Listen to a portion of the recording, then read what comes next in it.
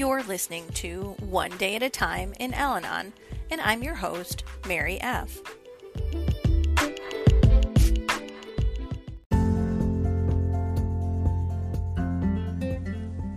June 12th, page 164.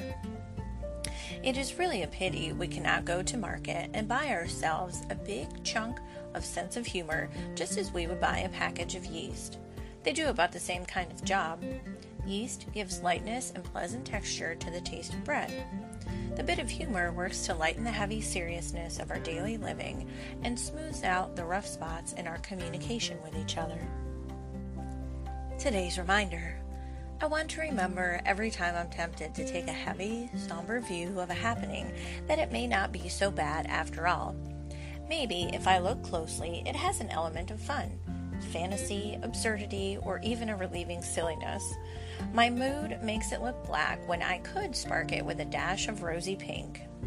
I'll try to look for the things that can add gaiety to my life to offset the solemn or troubling ones. I'll cultivate a knack for recognizing and enjoying humorous moments. This could be a really constructive way of detaching my mind from my daily difficulties.